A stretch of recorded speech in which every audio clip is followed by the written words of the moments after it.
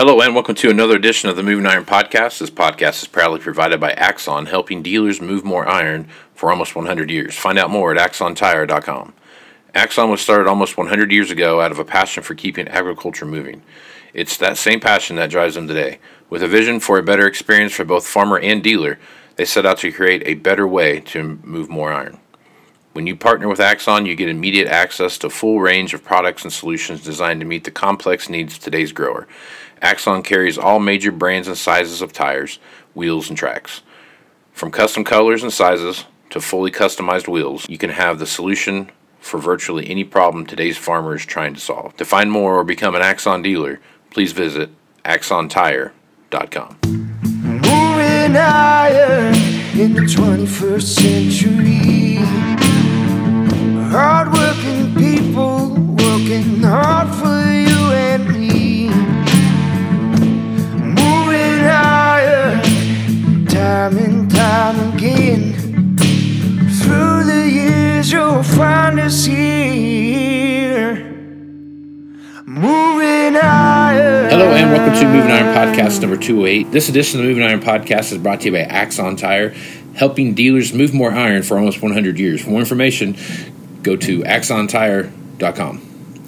Well, this week, Aaron, Fennell, and I are back together again, and we were going to talk about a number of things, but the one thing we kept coming back to the most was tillage.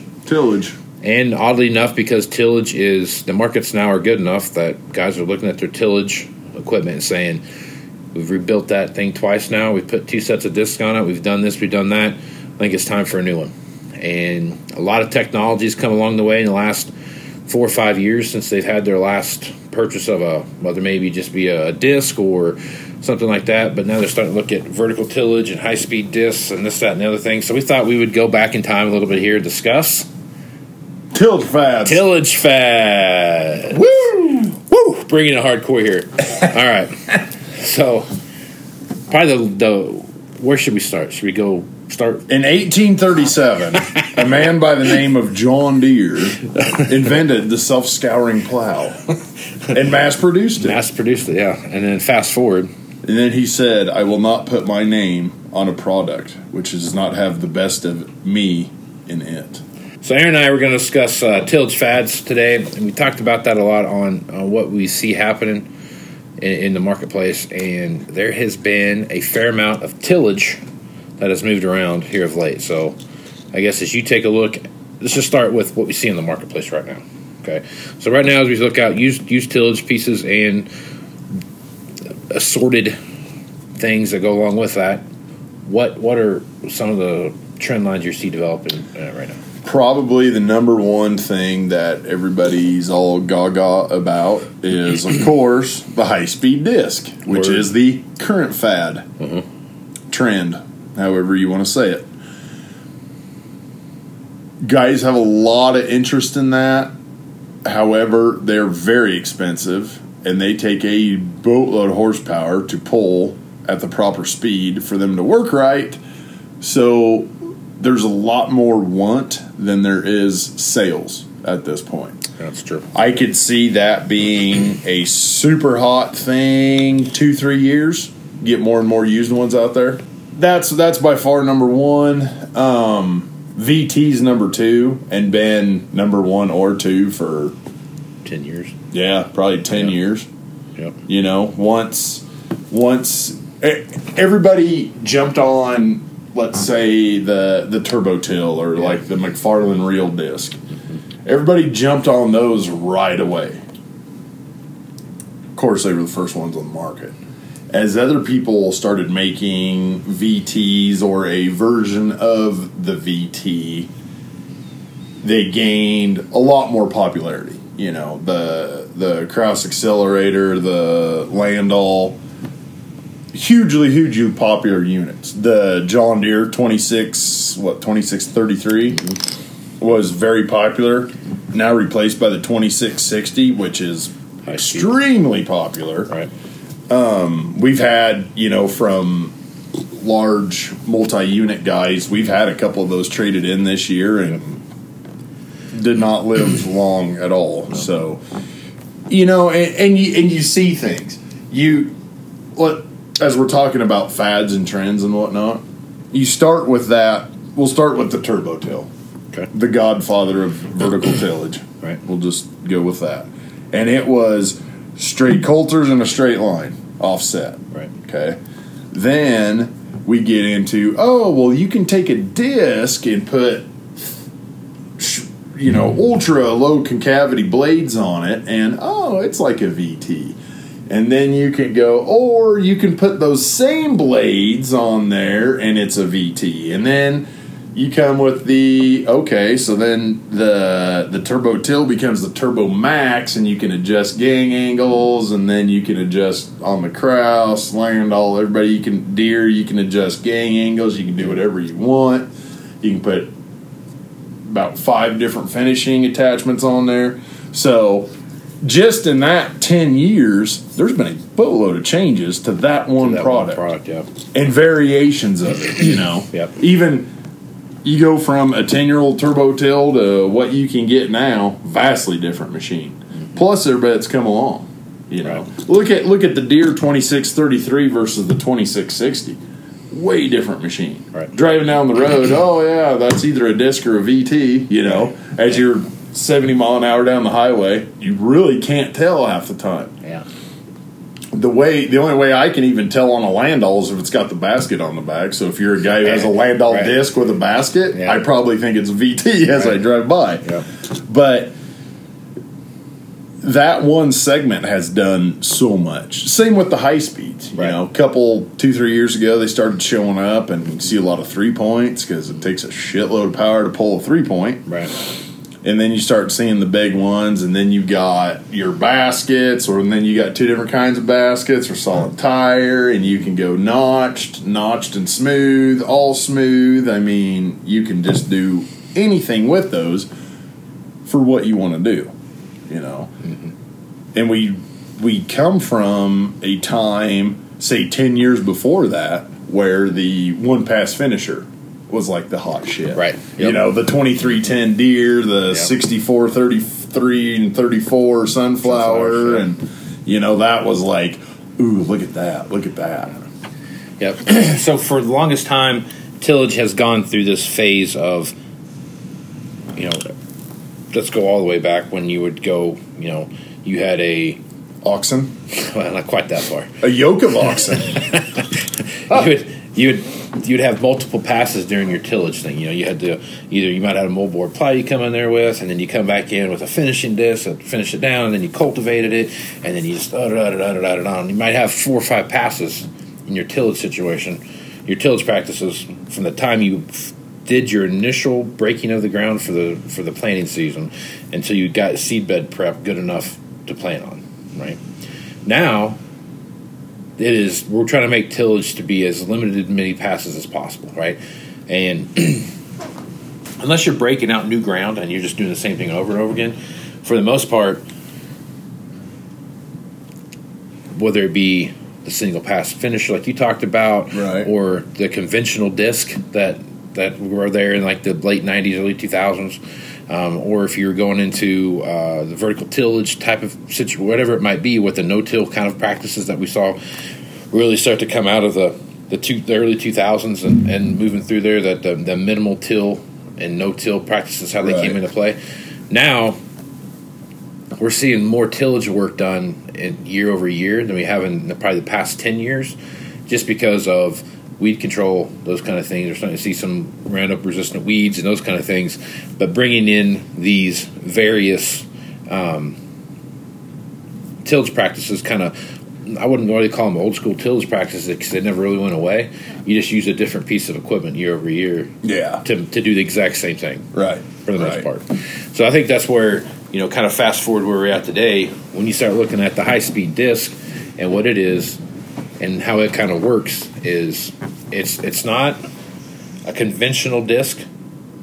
It's not a vertical till disc, but it's like something in between. Yeah. You know what I mean? Right.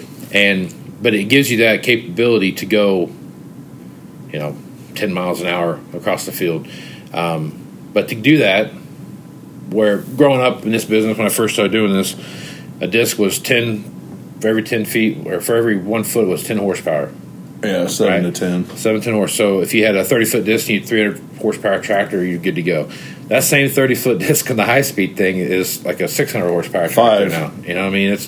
So you have the horsepower requirements that we're seeing on these machines, whether it's tillage practices or whether it is planting practices or whatever it is. The horsepower requirements are getting bigger and bigger and bigger, and not so much because of the load they're carrying, but also the hydraulics that they have to use to operate some of this stuff.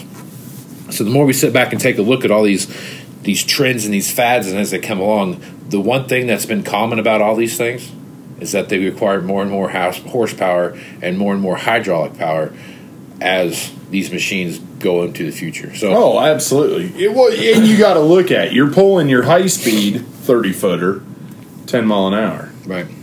You're pulling your disc at 5. Twice as fast, twice the power. Basically. I mean, that's the way you can look at it. And the biggest thing you hit on, there's two huge things in the tillage world. You hit on one of them, the resistant weeds. The other is you have to do something with that residue. Right. And the more traits that we enhance those plants with, GMOs, as we stack traits and do this, those corn stalks do not decompose. Right. There's nothing biodegradable about them, you know? Right. You can go out there. We had corn out here 3 years ago, and there's a piece of stalk that is rock hard and bright yellow, and like, my God, you know. I hope sure as hell hope this field didn't blow over, because that'd be a travesty. Right. And the only way you can get rid of that residue timely. I mean, obviously, plenty of guys no-till. They're all doing it with all GMOs. You have to, or don't have to, but it certainly works better with GMO crops. Definitely a plus. But to get effective residue breakdown, you have to get that residue. You don't want to plow it under, because then you get no microbial action out of it. You get it in that 2 to 4 inches where you still get air down into the soil, and your microbial action starts breaking that down. Organic matter in your soil goes up. Wonderful. No-till does the same thing. It just takes a lot longer. Right. You know, I have a buddy who's no-till, 42. He's farmed 20 years, and he's no-tilled since day one. And I always ask him, I said, so are you some year going to plant in dirt again, or just keep farming in residue? He gets so pissed off. He's like, there's dirt. You just move the residue out of the way and it saves moisture, and which he's right. But I know plenty of guys who are diehard no-till, but that tillage equipment is still on the place because sometimes you just have to. Right. Wet harvest, wet plant, you know, you can have a beautiful no-till field and you have a wet harvest, get out the chisel, man. Right, yeah. That I had a guy that would tell me that he was a no-till farmer except for every 5th year. And he would go back in and not like aggressively till up the ground by any means, but he would go back in with rippers and those kind of things and get hard pans out and those kind of things that were in the way. So there's a plenty of thing, and I think one other big thing that when you look at what's going on in the tillage world, the compaction issue absolutely is a big thing. So tillage is another thing that's always kind of evolving around what the latest thing about compaction is, right? What are you trying to accomplish there? How much are you trying to get away from whatever it is that you're doing? And on the compaction point, it's day to day. Right. You could go to a meeting on Monday and don't till, it compacts the ground. You go to a meeting on Wednesday, you have to till to break up compaction, you know, and it's the only thing that's tillage wise that's going to do anything for compaction is a ripper, right? Which guys probably don't do enough because it's monotonous, takes a hell of a lot of fuel. You bust a ripper up because your ground's so damn hard. And in our region, dear God, you don't dare rip dry land unless you know there's a 2-inch rain coming tomorrow. Exactly. Yeah, exactly right. Exactly So, right. you know, this is tillage related, so I'm not getting too far off the reservation. Your autonomous tractor thing, Okay. ripping could be the job to turn that into commonplace. Because it takes so much horsepower to pull a ripper of any size. Right. And it's, you know, you take your biggest disc rippers there are, and they're like 22 foot. Right. Well, Judas Priest, man. And you got how many thousands of acres that you should rip every other year, every 3 years? Yeah. Autonomous tractor. Yeah. You don't have to sit there and babysit it. It's not a bad idea. You can drive by every couple hours and be like, oh, shit. He's got one shank in the ground because we lost 3 shear bolts. Yeah. But that would be an awesome thing for it. That would be and you know on the ag Twitter, guys hate tillage. Oh my God, it's so boring. I hate this. I personally am enough of a flunky that my favorite things on the farm are grain cart and tillage. Holy shit! I would make one hell of a 12-year-old child. I like disking and I like running the grain cart. Well, there you go. So that would be It's hard to screw things up if you're running the grain cart or doing tillage.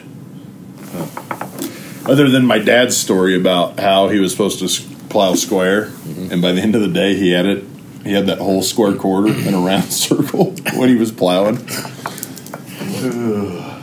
So I think tillage has definitely come a long ways, and it's done a lot of different things. But I guess as you look at how it applies to what we see happening with current agronomic trends, is that more and more of our tillage practices are going back to no-till still there. It's definitely still there. It hasn't gone anywhere.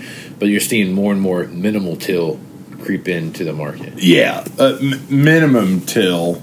You know, there are still plenty of guys that turn it black, right? But not a lot. Yeah.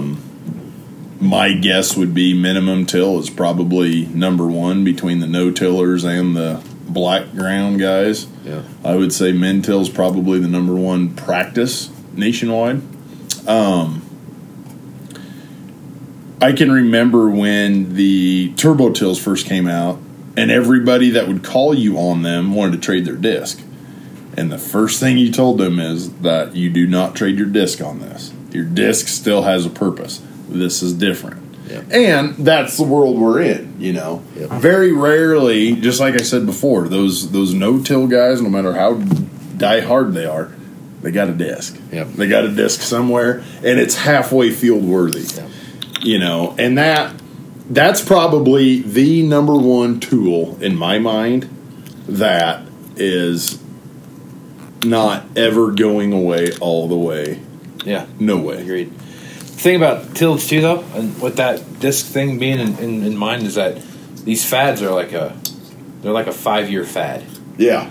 But then they just kind of go back and start at the beginning of the line again and just kind of trickle back through all that stuff. I mean, before too long. Welcome to 2025. We've come out with a whole new line of plows.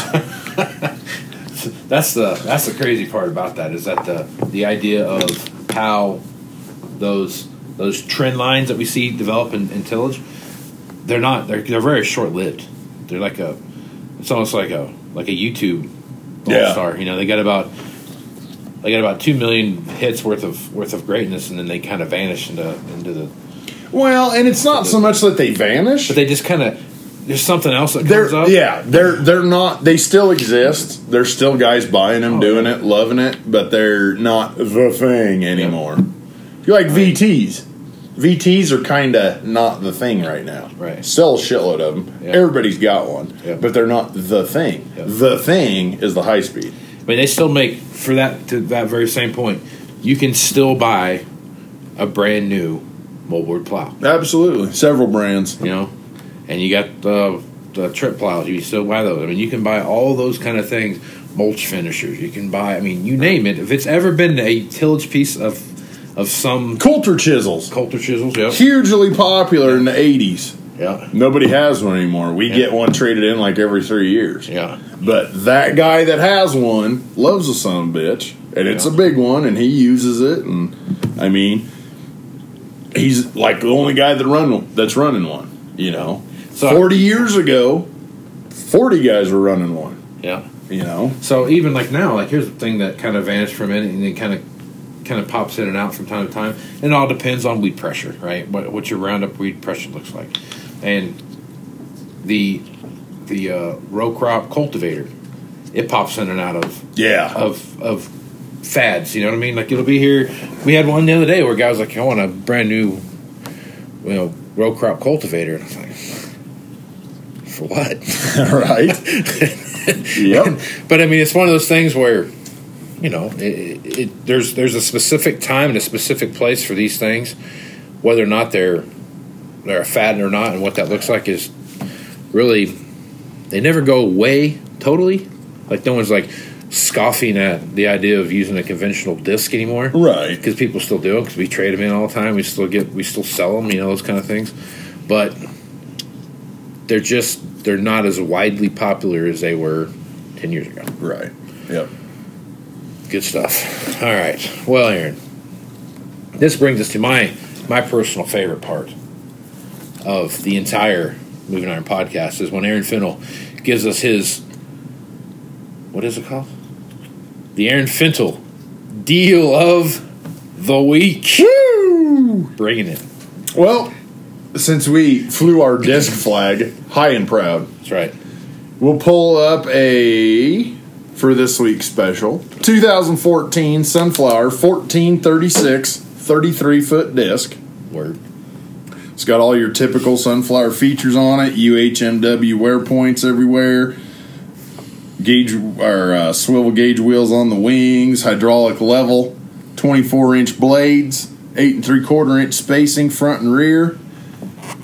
Disc is absolutely gorgeous, perfect, excellent shape. 34.9 Get out of here. for real. No doubt about it. Almost $3,000 a foot. So getting close. Almost. Getting close. Well, Aaron, plenty of good stuff going on out there. What's the one thing right now with the market the way it is right now? What's the one thing that you're paying attention to? Hoping guys come by 780s. 780 combines. There you go. There you go. I would echo that to some extent. I think that there is plenty of tractor activity, which seems to be one of the first things guys update on when money gets right. Corn's up a penny, get a tractor. Need a tractor. Yeah. Corn's up $8. Well, maybe we'll trade planters. Yeah, so that's plenty of tractor activity out there going on. Lots of stuff out there. We're starting to see more and more of that late model low hour equipment trickle into the marketplace. It's starting to Seen a lot of it trickle out too. yeah. But you're starting to see an Fast. incremental.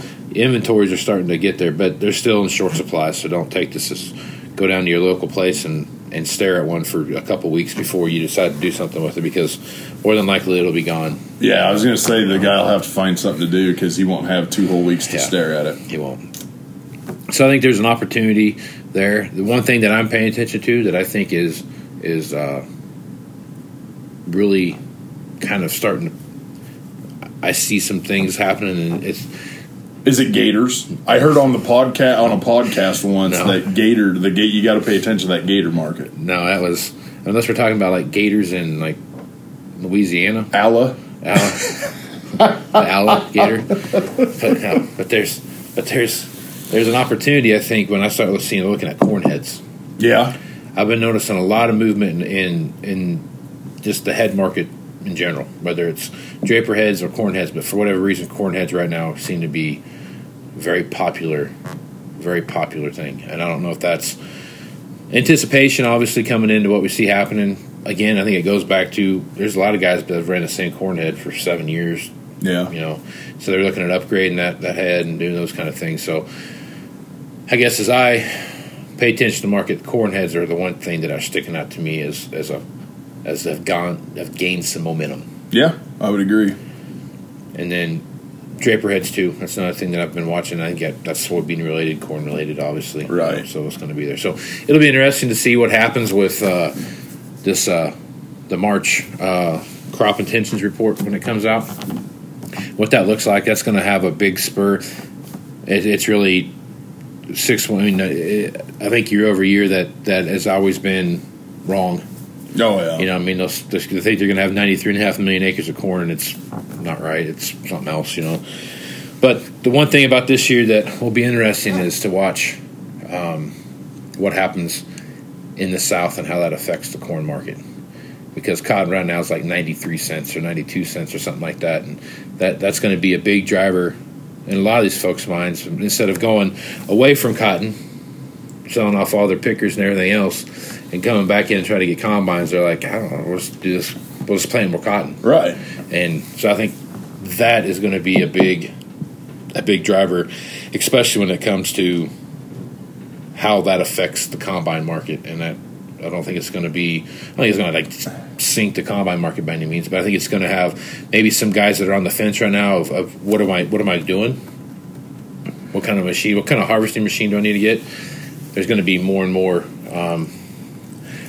more options for guys when you start looking at, am I getting a combine and how many combines hit the marketplace? Right. So combine marketplace continues to be just like every year, the one thing you got to pay attention to in the used marketplace. Right. Yep. Year in, year out. So every damn day. It's the used combines. God love them. All right. Well, I have kind of kicked around that idea in my head for a while about the tillage trends thing. So anything else you want to add to that, Aaron, before we shut down? I think that's it, man. Okay.